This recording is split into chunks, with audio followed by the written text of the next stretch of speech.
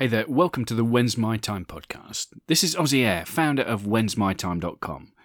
And you're listening to a guy who let fear keep him in a job he hated for 12 years and in a job he barely tolerated for a further 20 years. I'm recording this early in the morning of Saturday, 4th of June, 2016. Not sure when you'll listen to this, but I think I need to mention that because this morning I woke up to the sad news that one of my Boyhood heroes passed away in the night. And that's an overused term, isn't it, hero? But one of my Boyhood heroes, and I think I can use it properly in this case, died overnight. And that was Muhammad Ali. And I was thinking back this morning to... He was probably the only sporting hero that was shared by both me and my father. I can remember my dad really... he didn't have a lot of time for sporting heroes. Not because he didn't have a lot of time for sport. He just didn't have a lot of time because he worked hard. He was down the mines most of his working life, the coal mines, and that didn't leave much time for much else apart from sleep. It was a hard life. But Muhammad Ali, or Cassius Clay as he was when he first swung into view, he was a real hero to my dad. And, they come along few and far between, don't they? I mean, he was a great man in so many areas. I mean, it was not just his sporting prowess. I mean, he stood head and shoulders. It's difficult to explain to anybody who was not around at the time. But he just moved things to a whole different plane. Now, it's something that I've been told many times, and it's something that I will tell other people, that if you want to raise your game, you need to get around people who are smarter, who are better at what you do than you are. You need to hang around people who are at the top of their game. Muhammad Ali was so far ahead of everybody else, though, that nobody could keep up. Yes, he was beaten. He lost fights. But I'm talking about the way he fought. His sheer artistry was just something that hadn't been seen before, and I doubt will be seen again. But it wasn't just in the sporting field, was it? He excelled in so many other areas. I'm not saying I believed he was always right about things. There were certain things that I disagreed with him with, but boy was he a great man. And boy did he let you know his greatness, not just by his... I mean, it's well famed that he was the Louisville Lip, he was the greatest, and he was the prettiest boxer ever, all of which he never ceased to remind you of. But no, he wasn't just great in that sense. He was great not just in his words, but in his actions, in his deeds. And we'll miss him. It got me thinking about other sporting greats who probably raised the game. I'm thinking of two in particular. Sorry, this is rather rambling. It's still early in the morning.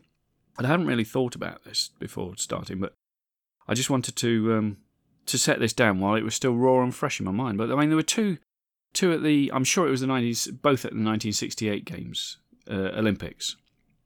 And there was Bob Beamon, and there was Dick Fosbury. Now, let's start with Dick Fosbury. I mean, before him, nobody had seen the flop. It just blew everything away.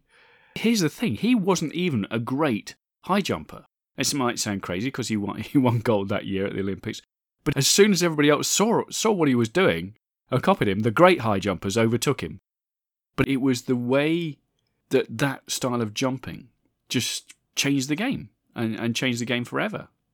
Bob Beamon, on the other hand, I mean, he'd never recorded a jump anything like the jump that he won Olympic gold with that year. In fact, nobody else ever had in the world. He just pushed it out to a new level that would not be beaten for decades. And so you've got an example there of somebody who changed the game in a way that other people could then copy it and could rise up because other people could see what Dick Fosbury did and other people could emulate that. But when it was something as simple as... I say simple, in fact, I was a long jumper at school. Somebody who saw me today in my diminutive stature might be surprised by that, but that was my chosen sport.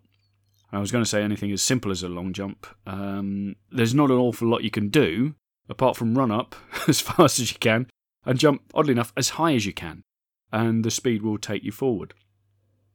But Bob Beeman's jump just came out of nowhere, and nobody, because it was different and yet not different. He was just jumping a long jump, but longer than anybody else had. People couldn't emulate that in the same way that they could Dick Fosbury's jump. If you've already tuned out, I'm sort of with you all the way because this is a rather rambling thing. But I just needed to vent, really, because Muhammad Ali was great in so many areas, and we can't afford to lose people like that. In the future, I think people will look back at 2016 and say, hey, what was going on? Because so many, and I'm going to use this word heroes again, and I know the real heroes are out there defending our country, but allow me to use it in this way this time, please. We've lost so many heroes from music, from sport, from drama. There's something about 2016, and I think people will look back at this and see it as a pivotal year. I hope we're going to do something great and make it a year that they'll look back at and say, yeah, that's when that started. Not, that's when that all ended. Because at the moment, it's looking, both sides of the Atlantic, actually, as though it's going to be, yeah, that's when that all ended. As I say, I've no idea where I'm going with this, but I just needed to get this off my chest. Just needed to say goodbye to Muhammad Ali. He meant an awful lot to me and my dad. And say greatness is within us all. We've just got to find it. We may never reach the heights of Muhammad Ali, or Dick Fosbury, or Bob Beeman, or my other boyhood hero, Brian Clough, who will only be known this side of the Atlantic, I think. But we have greatness within us. That greatness we'll find when we do the best we can, when we be the best we can, when we live the life that we're supposed to live, the life that we promised ourselves that we'd live. That's the greatness that's within us. And all we've got to do is find it and let it out.